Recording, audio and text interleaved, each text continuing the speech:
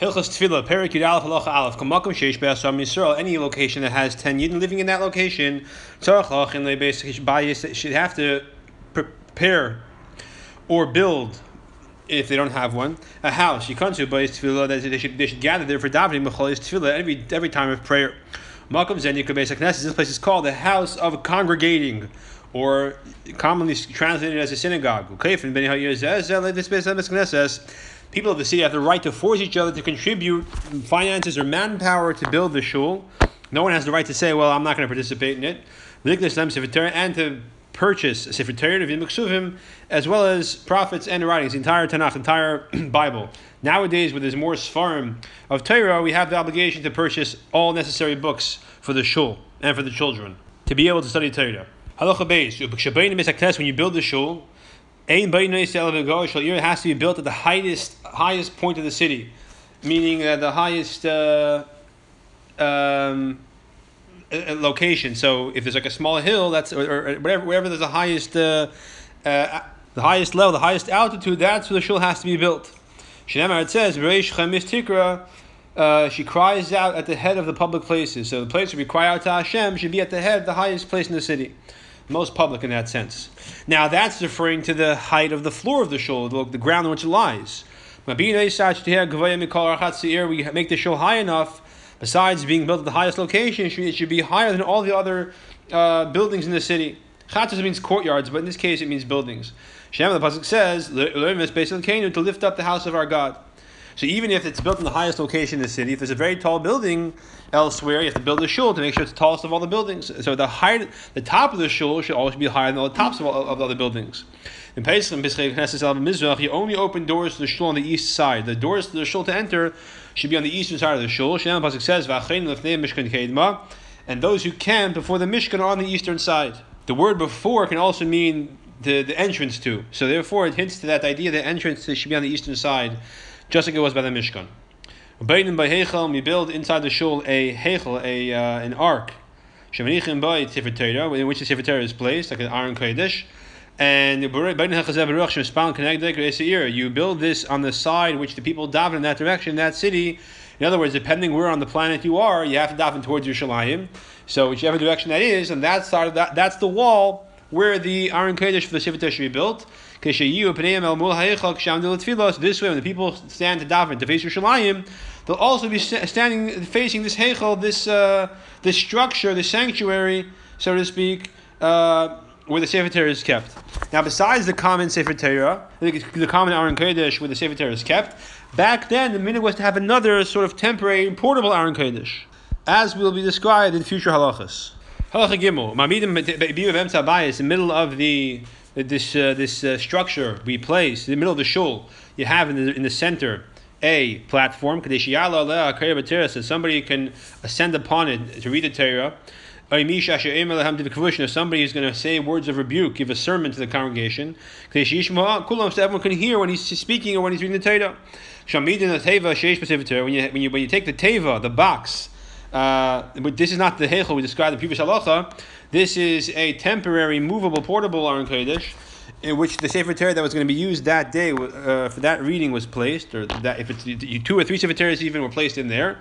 They're placed in, and that portable Aron Kodesh is placed in the middle of the shul as well, but not directly in the center. The back of the this portable Aron Kodesh faces the permanent Aron Kodesh, and its opening is towards the people. So it's towards the eastern side, apparently, but not completely. It's towards the side. If it's America, it's the eastern side of the eastern wall where Aron Kodesh is, but not mamish by the wall, but removed away from it somewhat. The opening faces the congregation. You have 2 Aron Kodeshes. One permanently, which is on the far eastern wall. Over there, you place all the Sefer Torahs, no matter how many you have. But then the one or ones which we used that day, those were placed for that day in this temporary Aron Kodesh, which is somewhat removed from the eastern wall, a little close to the center of the shul. Halacha Dal. What is the procedure? How do people sit in the shul? The elders sit facing the rest of the people, and their backs are to the heichel, so they're sitting towards the far eastern wall. For example, assuming the Aron Kodesh is on the eastern side, like in America.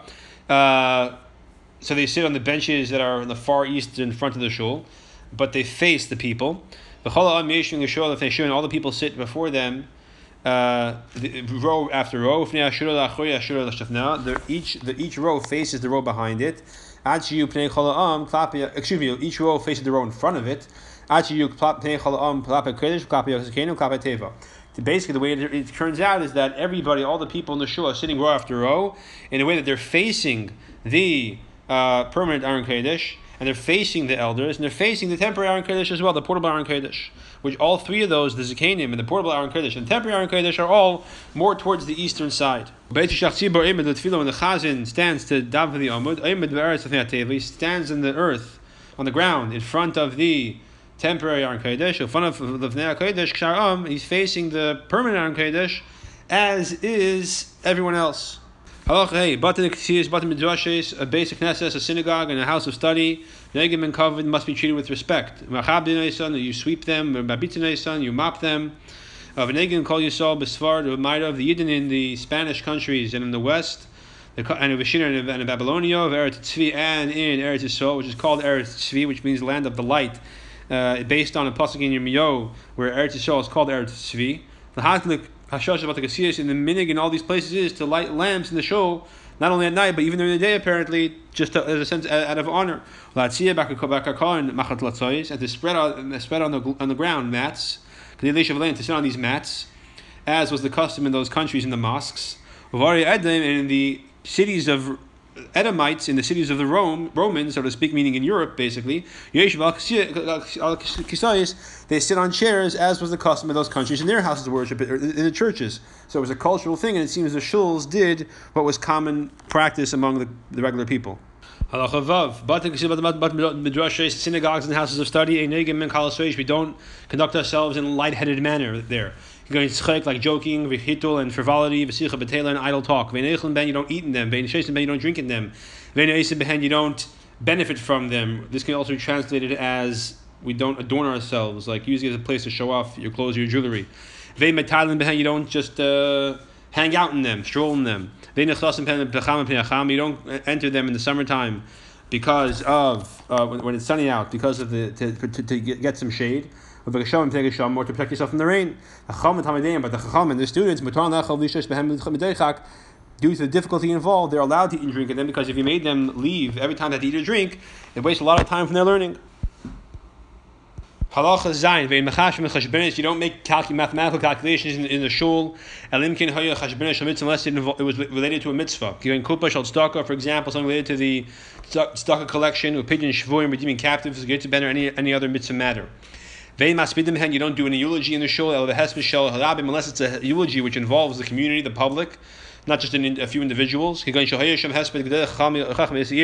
if it was a eulogy of the great chacham, the great sages of that city, for which purpose everyone would come together.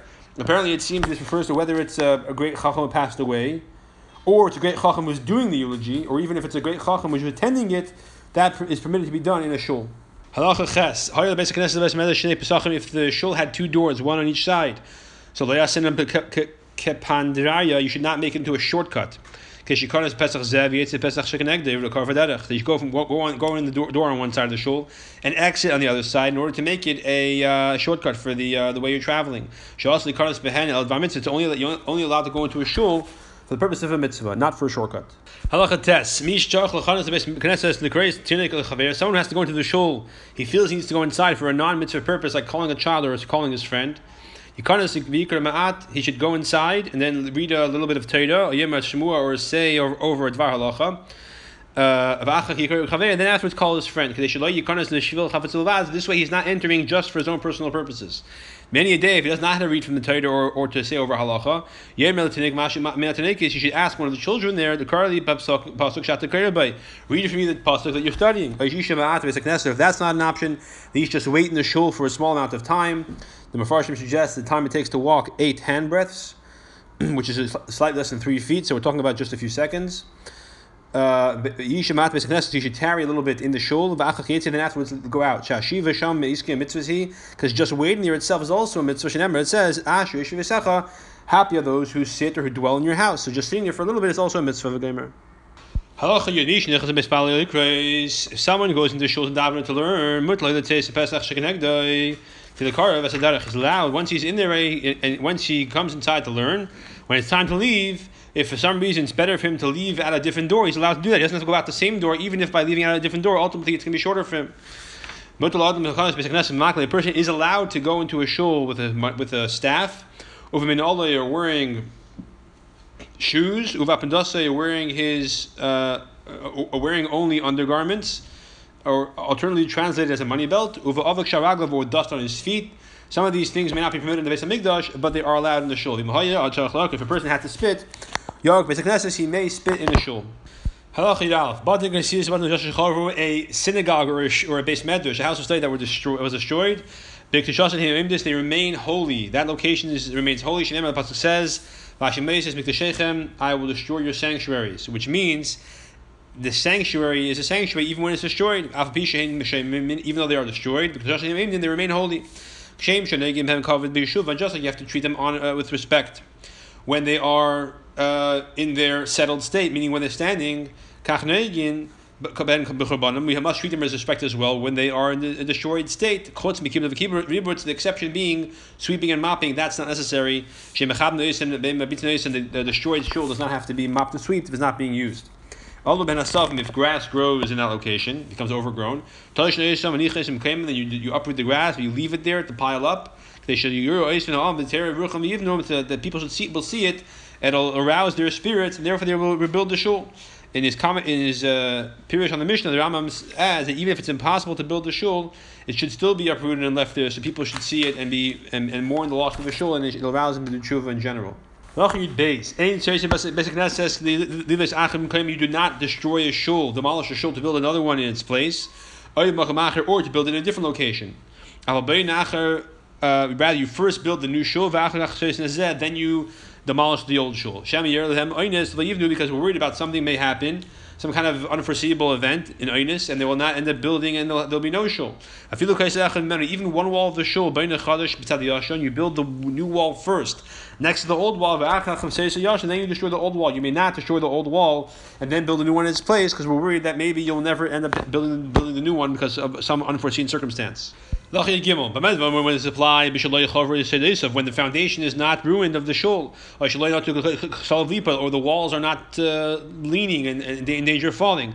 If the foundation is ruined, or the walls are leaning and they may fall, so it's a danger to be in the shul. So you immediately demolish it. You quickly try to rebuild the shul day and night. Again, because of the concern that if you don't do it insistently, urgently, maybe some unforeseen circumstance will happen and it will remain in the destroyed state. You may transform a synagogue into a house of study. You may not transform a house of study into a synagogue. Because the holiness of a house of study exceeds that of the synagogue. We only go up in holiness, we only ascend, we do not descend. And since Torah is the most important mitzvah, at Beis Medrash we study Torah, that has holiness over Beis HaKnesses where you daven. If the people of the city sell a shul, they can make teva. They may buy with its money something more holy, such as the Aron Kodesh. They sell the Aron Kodesh. They're allowed to buy the mantle or the case for Sefer Torah, right? So Sefer Torah is covered with a mantle, or in the Sephardic communities with it's in a case. They sold the mantle or the case. You may buy with the money a chumash, which in the times of the Rambam meant a scroll which one of the 5 chumashim was written on. The word chumash literally means a fifth. There's 5 books, so one of the 5 books of the Torah is a fifth. Hence the term chumash. They sold the chumash like of Sefer Torah. You may buy a Sefer Torah. If they sold a Sefer Torah, even though you're not allowed to sell a Sefer Torah, you're only allowed to use the money to buy another Sefer Torah.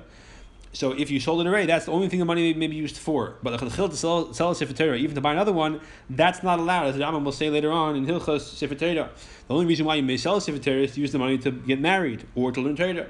There's no holiness that's greater than the Sefer Torah. All the same halachas apply to any remaining money of what remains over from any sales that we described in this halacha. Halacha tezvav. If the community made a collection to collect money to build a house of study or a shul, or to buy an aron kodesh, or to buy a mantle v'tik or a case of Sefer Torah or a Sefer Torah, and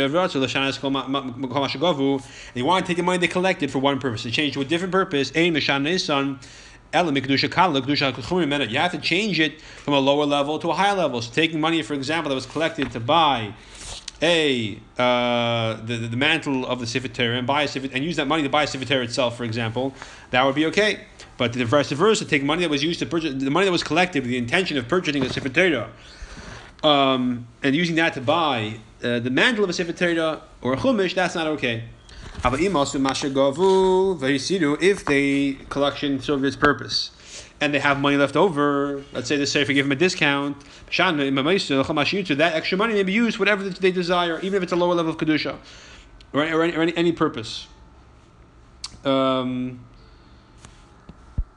any purpose which benefits the community, even if it's not mamash a holy purpose.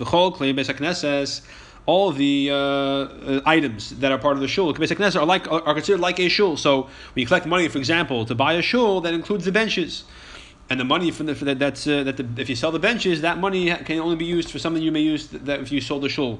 The same principles. The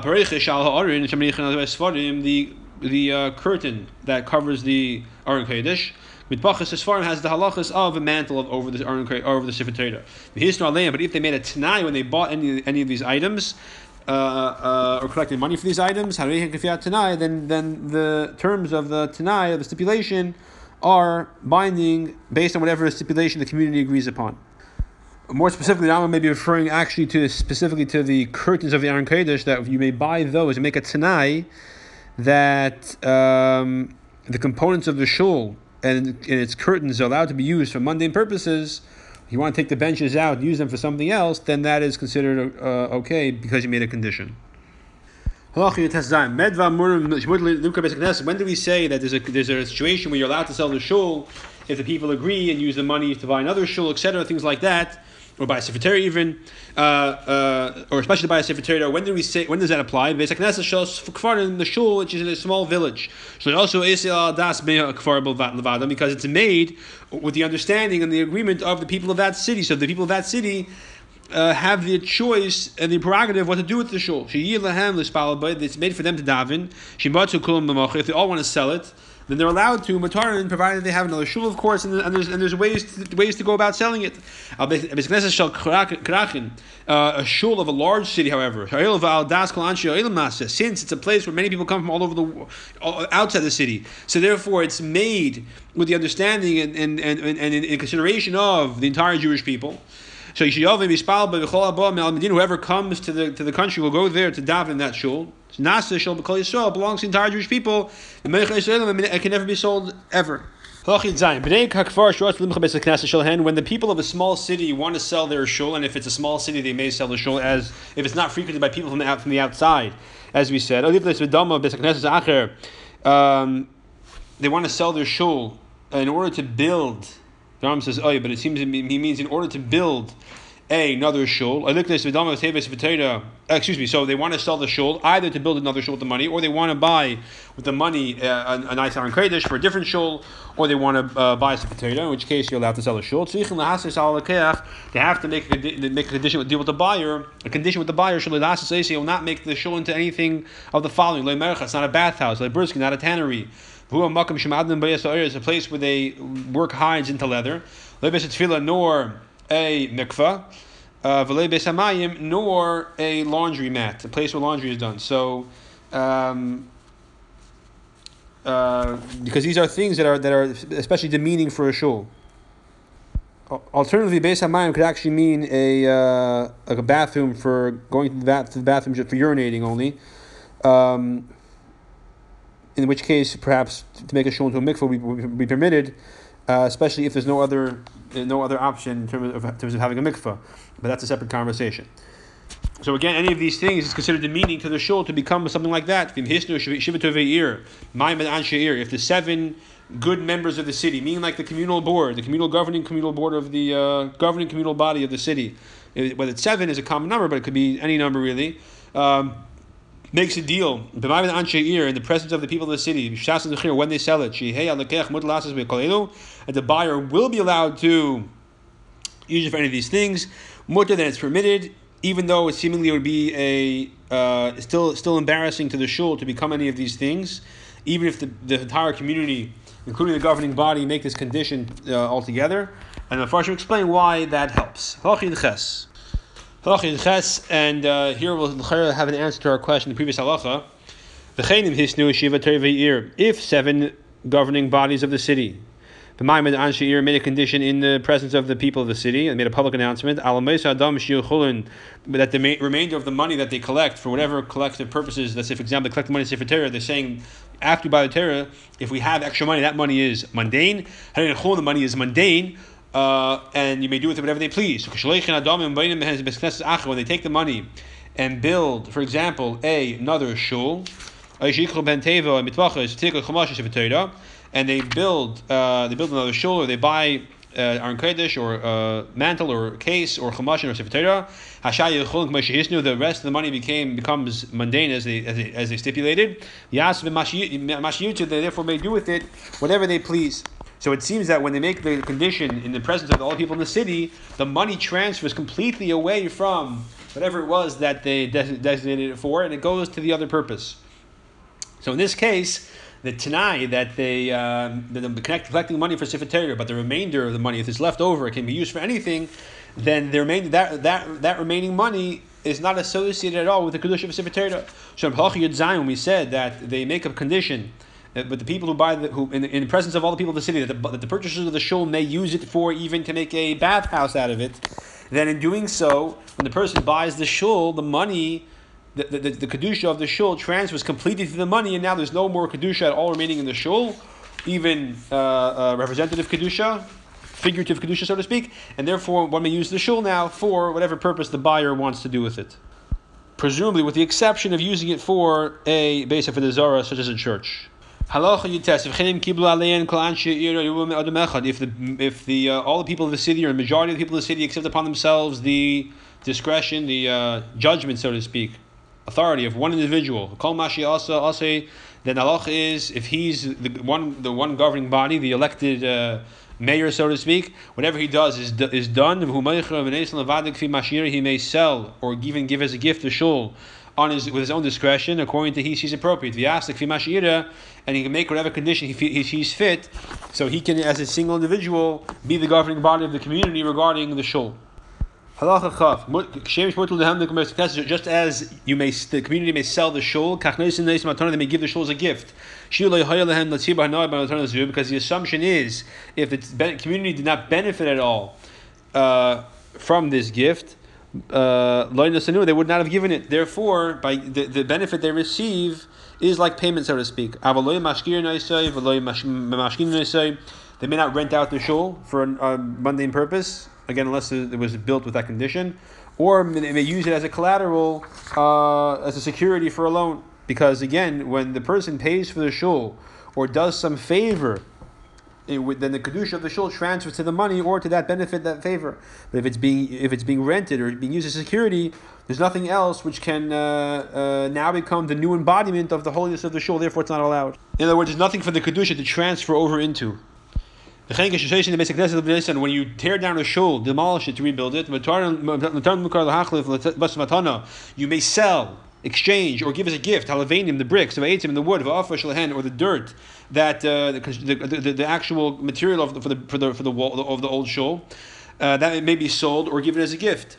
However, to lend it also, that's forbidden, because the only way to transfer the holiness out of the material of the shul is by transferring it through money that's paid for, or by some benefit that's done, in exchange for which it is given as a gift, as we said, shikdam, that is like money.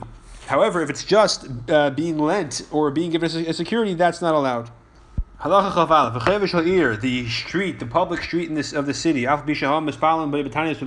even though people do daven in that public square on fast days, and on Mamadis, which is the times when the people who are meant to represent Klal Yisrael in the Karbonis, who are unable to go to Yerushalayim, so they gather in the certain places and they fast and they daven, representing Klal Yisrael over the daily Karbonis, as the Rambam will describe later on in the book of Avodah.